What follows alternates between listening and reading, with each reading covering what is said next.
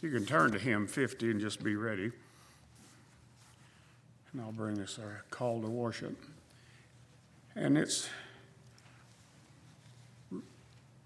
as preachers, if we can somehow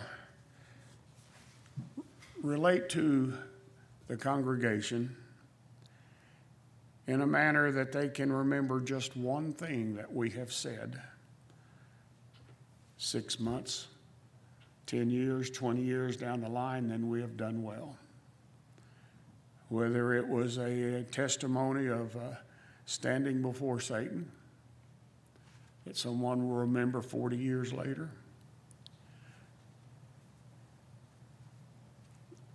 because, we'll listen to all those words,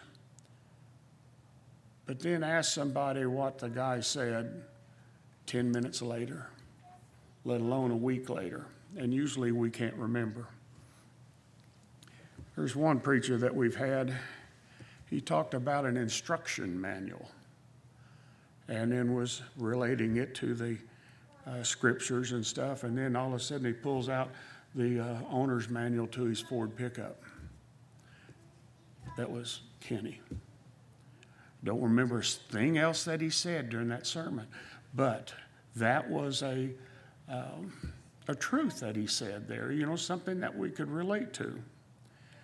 And then him showing one time a little bitty drab fishing lure, a little tiny thing, just ugly little brownish gray thing.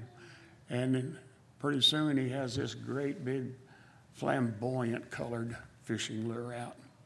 Don't remember anything else he said. But he related that to the gospel and related that to how we want different things. And then I remember one time there was a big bag laying up here and a string coming out of it. And as he talked, he pulled that string and it became a cord, and then it became a rope, and then it became a small chain, and out till it was finally that big log chain. Remember that? Don't remember anything else that he said. But he put a visual in there, and it helps us relate to the gospel. It helps us in our everyday life. And I don't know what he's going to say or do today, but I hope 10 minutes later, a week later, 10 years from now, we'll remember one thing that he brought to us today. Let's stand and sing hymn number 50, and I'll bring the invocation.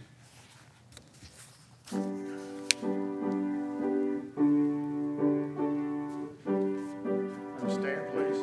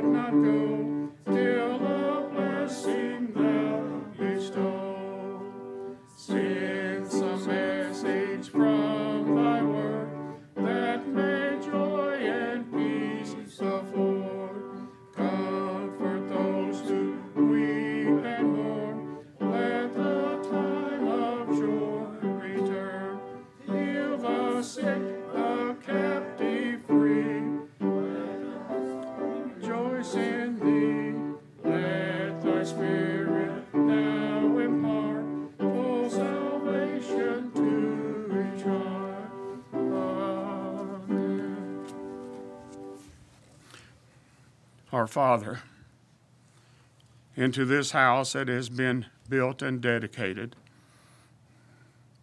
we ask thy rich blessing to attend us, that it might fill Kenny with that power and authority that he has been called to express to each one of us, and prick our hearts and our minds that we might go away from here with our minds renewed and our hearts refreshed, that we might better serve you and better serve humanity, that we, at the end of the day, we might hear it said, "Well done, good and faithful servant." In Jesus' name, amen.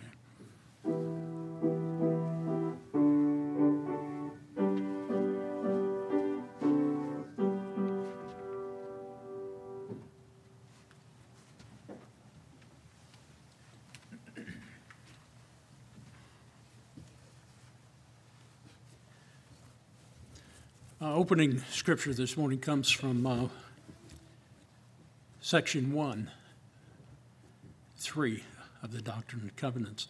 The voice of the Lord is unto the end of the earth, that all that will hear may hear.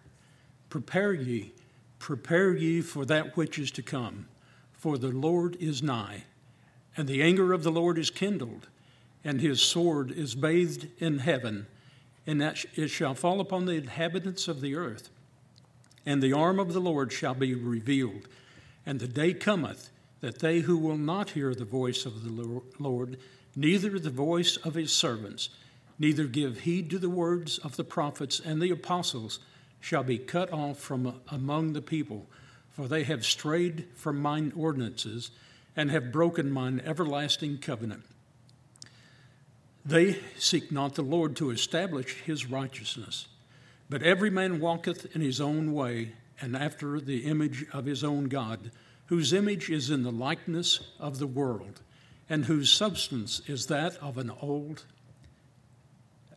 idol, which waxeth old, and shall perish in Babylon, even Babylon the Great, which shall fall.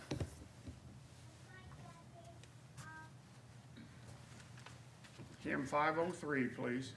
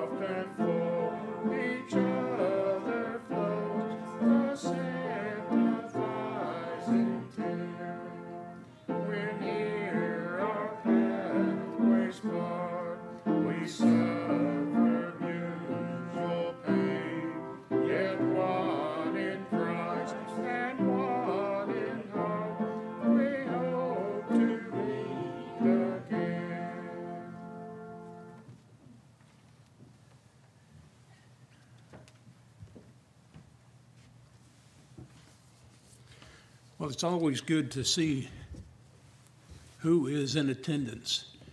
But you know how when your heart has joy in it, and that's what I felt, and I felt every time that I've seen Bud in our congregation worshiping with us. So it's great to have you here, Bud. What if today the Lord told you to go to North Tulsa and say the words that he would give you that would make those citizens mad?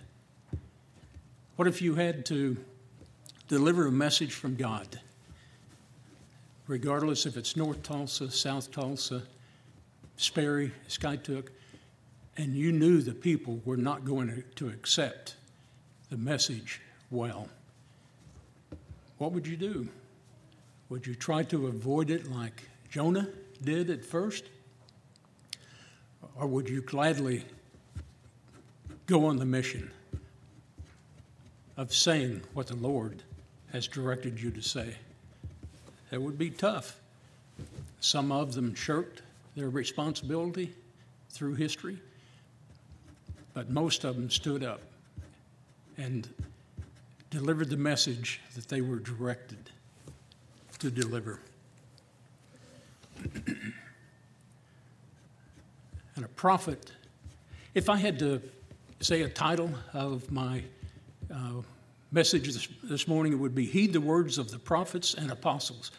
Now, the only visual that's here today is Roger being an apostle, so no other one's needed. Mainly talking about the prophets and their duties. And a prophet has a responsibility of delivering to mankind a message directly from God. And that message might be a revelation. It might be prophesying. And it might be a commandment directly from God. But whatever that is, the hearers had a responsibility to hear and understand and obey. Now, we have the privilege of reading in the Scriptures the messages and the words of the Lord through His prophets. And we have as much responsibility to live by that message as the people that were hearing it live. Where did that prophet receive authority? He received it directly from God. And God speaks through prophets with an important message to the world. Now, we have a prophet today in Terry Patience. We've had prophets all the way since Joseph Smith that have the responsibility to deliver messages from our Heavenly Father directly to us. And those messages haven't changed over time. They're as real today as they were when they were presented. Why is a prophet even needed? Well, after the fall of Adam and Eve, man became separated from God. But He loves us so much that He wanted to give us an opportunity to come back to Him.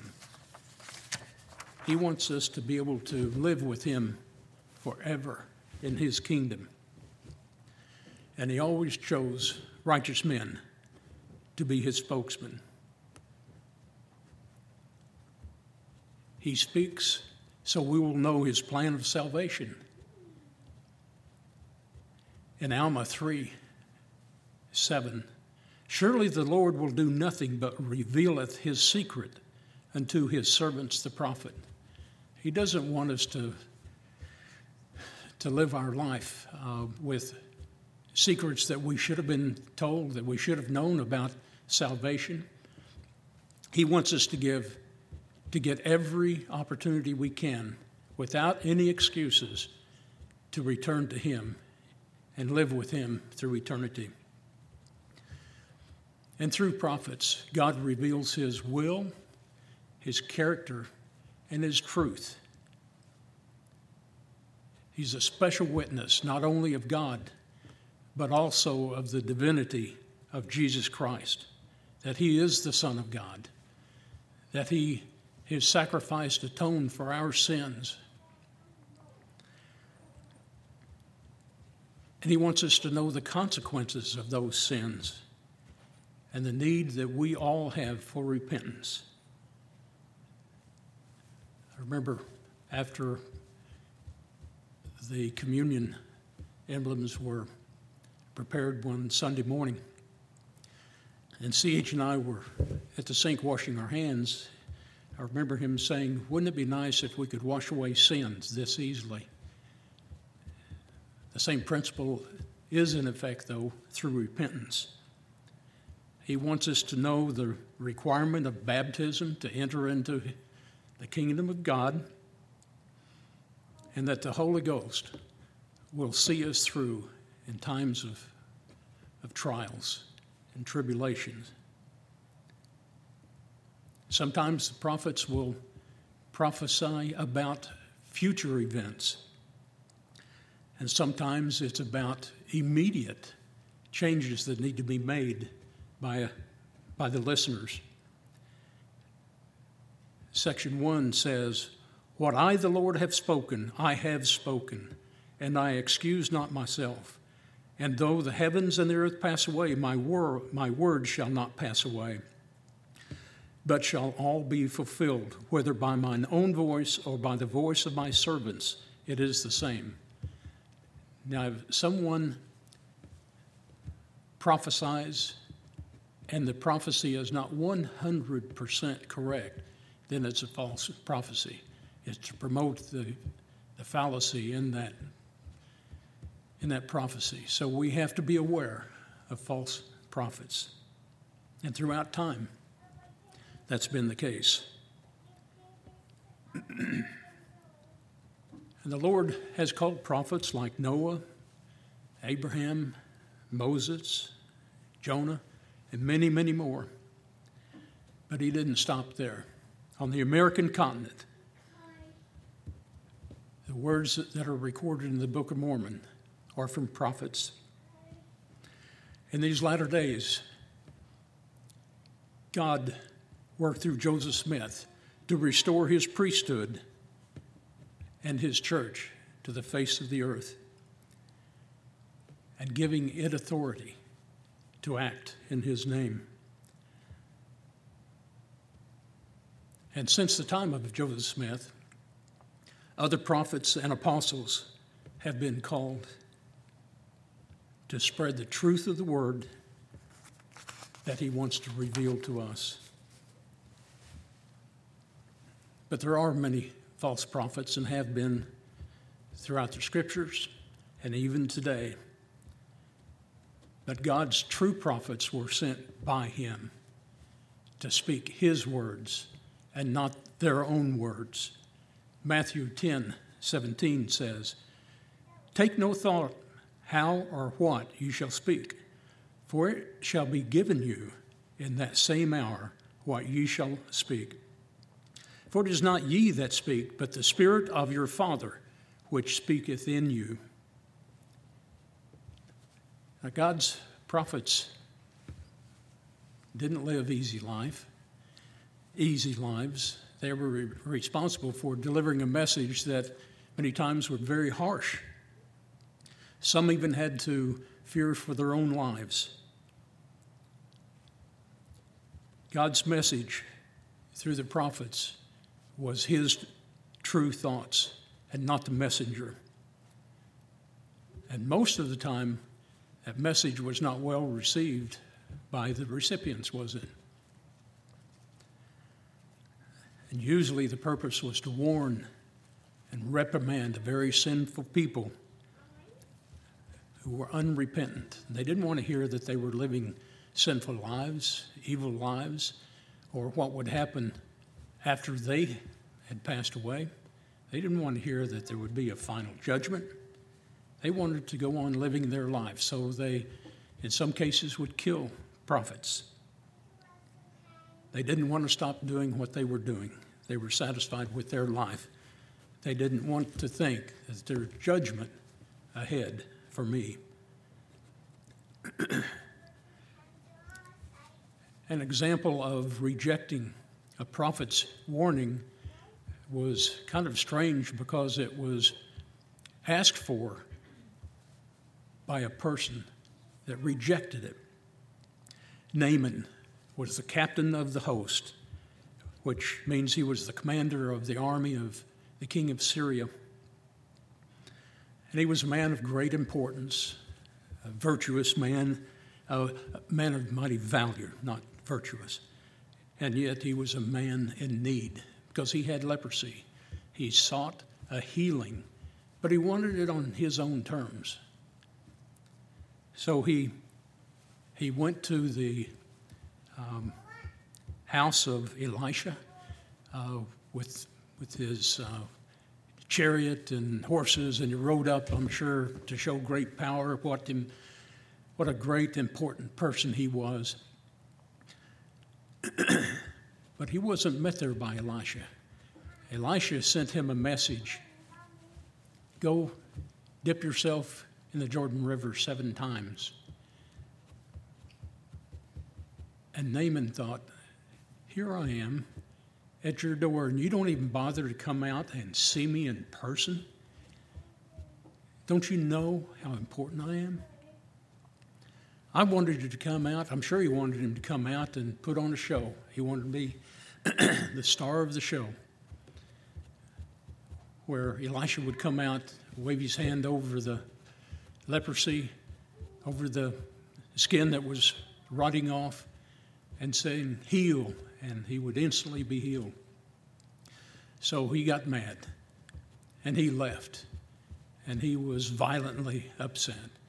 But his servants started reasoning with him and saying, look, if you would have received a message directly from Elisha to do something great, maybe difficult, would you not have done it to receive a healing? So he did comply with the message. But he thought, we've got rivers here close by that are a lot cleaner than the muddy Jordan River. Why can't I just choose any river I want to? But he finally dipped himself 7 times in the Jordan River, and he was healed. He received the healing that he wanted, but he wanted it on his own terms. But once he complied with the message and was obedient to the message from God, then he was healed.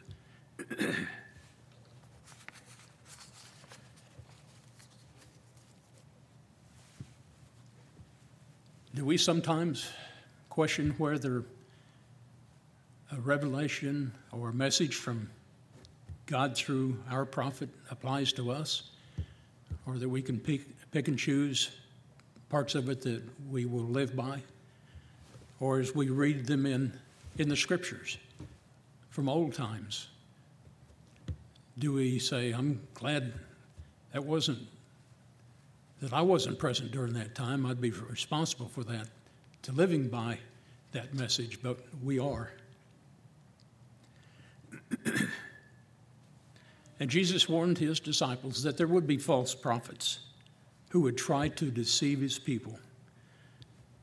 He told them to take heed that no one leads you astray. Now, that's not just words from the prophet we might hear, but as we are in the world, we have a responsibility to reject false teachings, whether it's from a prophet or a friend, family member, neighbor, anybody. Reject what is false and live by what is true. For many come in my name, saying, I am the Christ, and they will lead many astray. And you will hear of rumors of wars. See that you are not alarmed. For this must take place. But the end is not yet, for nation will rise against nation, and kingdom against kingdom, and there will be famines and earthquakes. And then they will deliver you up to tribulation, and put you to death, and you will be hated by all nations for my name's sake.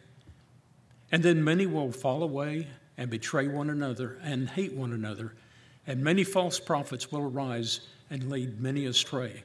But he who endures to the end will be saved. And the gospel of the kingdom will be preached throughout the whole world as a testimony to all nations, and then the end will come.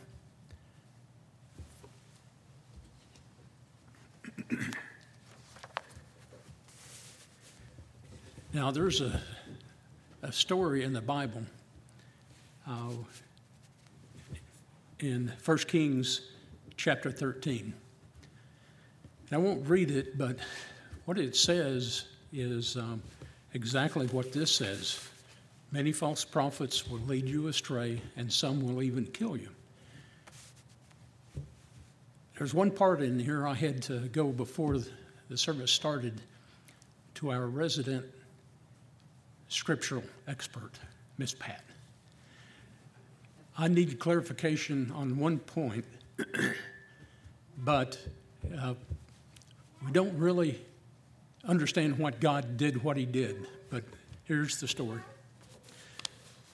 King Jeroboam had built an altar, and he was getting ready to burn incense. So as he stretched forth his hand to burn incense, an unnamed prophet came right in up to him and said, he rebuked him for burning the incense, and said that the altar would be broken apart and the ashes to fall on the ground. And when the King Jeroboam started to point at him and say, arrest him, bind him, his hand withered up. All he could think about was saving his hand. He didn't think about, I'm being judged by the Lord. It is real. He was more concerned with his physical hand and what had just happened to him. So instead of falling down in repentance, he asked the prophet, he said, heal my hand, restore it like it was before. And it was instantly restored. He couldn't even bend it back to his body until his hand was restored. And then he was okay. But he was so impressed with the prophet that he said, come into my house and I'll feed you bread and water. And the prophet said, I've been commanded of God not to return the way that I came, not to go eat bread or water with anyone that asks. Even if you gave me half of your house, I won't go. So he goes about his way, another way, not the way that he came from. There was an old prophet that lived nearby that his sons had overheard that event. And so they went back to their father and told him exactly word for word what had happened. The prophet said they call him a man of God. He's not supposed to eat bread or water with anyone and to go a different direction as he left. They saw what direction he had left. And so the prophet said, saddle up a colt for me, and I want to go meet this man of God. So he found him sitting under an oak tree. And he said, are you the man of God that my sons told me about? He said, yes. He said, well, come and go with me to my house, and I'll feed you bread and water. And he said, I've been commanded by the Lord not to do that, not to even return the way I would have to if I went with you. And the prophet said, look, I'm a prophet just like you. And I guess he was. In the past, he had prophesied. And he said, an angel of the Lord gave me a message from the Lord that I'm to take you back to my house and give you bread and water. And the prophet went with him. And as they were eating, the old prophet rebuked him. He said, you were warned by God in a commandment not to eat bread or water or return the way that you had come. You won't be allowed to enter your father's sepulcher. And that passage ends with, and he lied not. That was my question to Pat. Well, the Lord, according to the scripture, spoke through an angel, giving that old prophet a message to invite the young prophet that had just delivered a message to King Jeroboam. Was it a test from God to see if he would actually follow through? He had done what God asked him to do. But the prophet told his sons to prepare a colt. And the young prophet rode off and was confronted by a lion, and he was killed by the lion. All right. As people would pass by, they would see the colt and the lion standing together. The lion hadn't eaten the prophet, nor the colt. They were just standing there. And as those people that would pass by and see that, they would tell it in the city. And so the old prophet said, I need to go see him. So he went, found him, the colt standing there right next to the lion, and he put him on his colt, ended up burying him in the prophet's grave, and told his sons, when I'm dead, I want my bones to be laid right there beside his, because he delivered a message from God to the people. He was a good witness there. But he said, I want to do that in honor of him doing what he should have done before he disobeyed the Lord.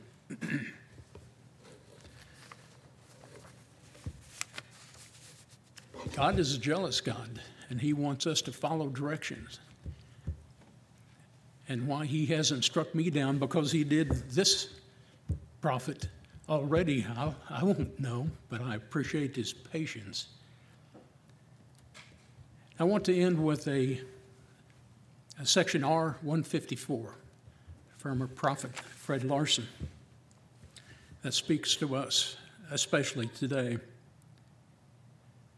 For as surely as you understand time, time shall come to an end, and it is for you to speedily be about building my earthly kingdom. To this end, you must continue to make preparation to escape the coming economic calamity, free yourselves of monetary debt, to withstand the approaching collapse of moral and family values around you.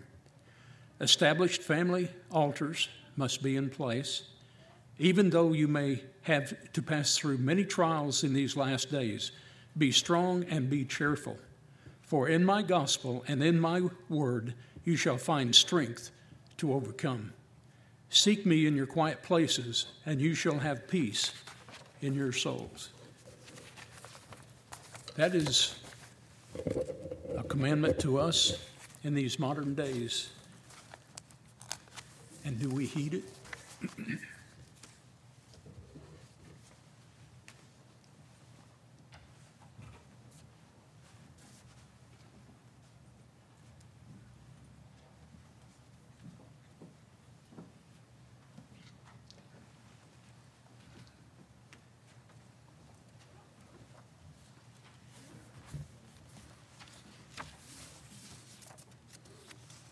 Thank you, Kenny. Sure made you think a lot while he was speaking, didn't it? 557. And Bud, will you bring us our closing prayer? 557, please.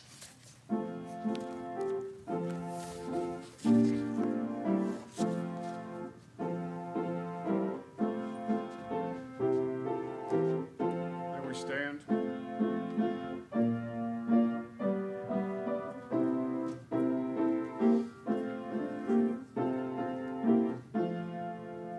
Onward to Zion.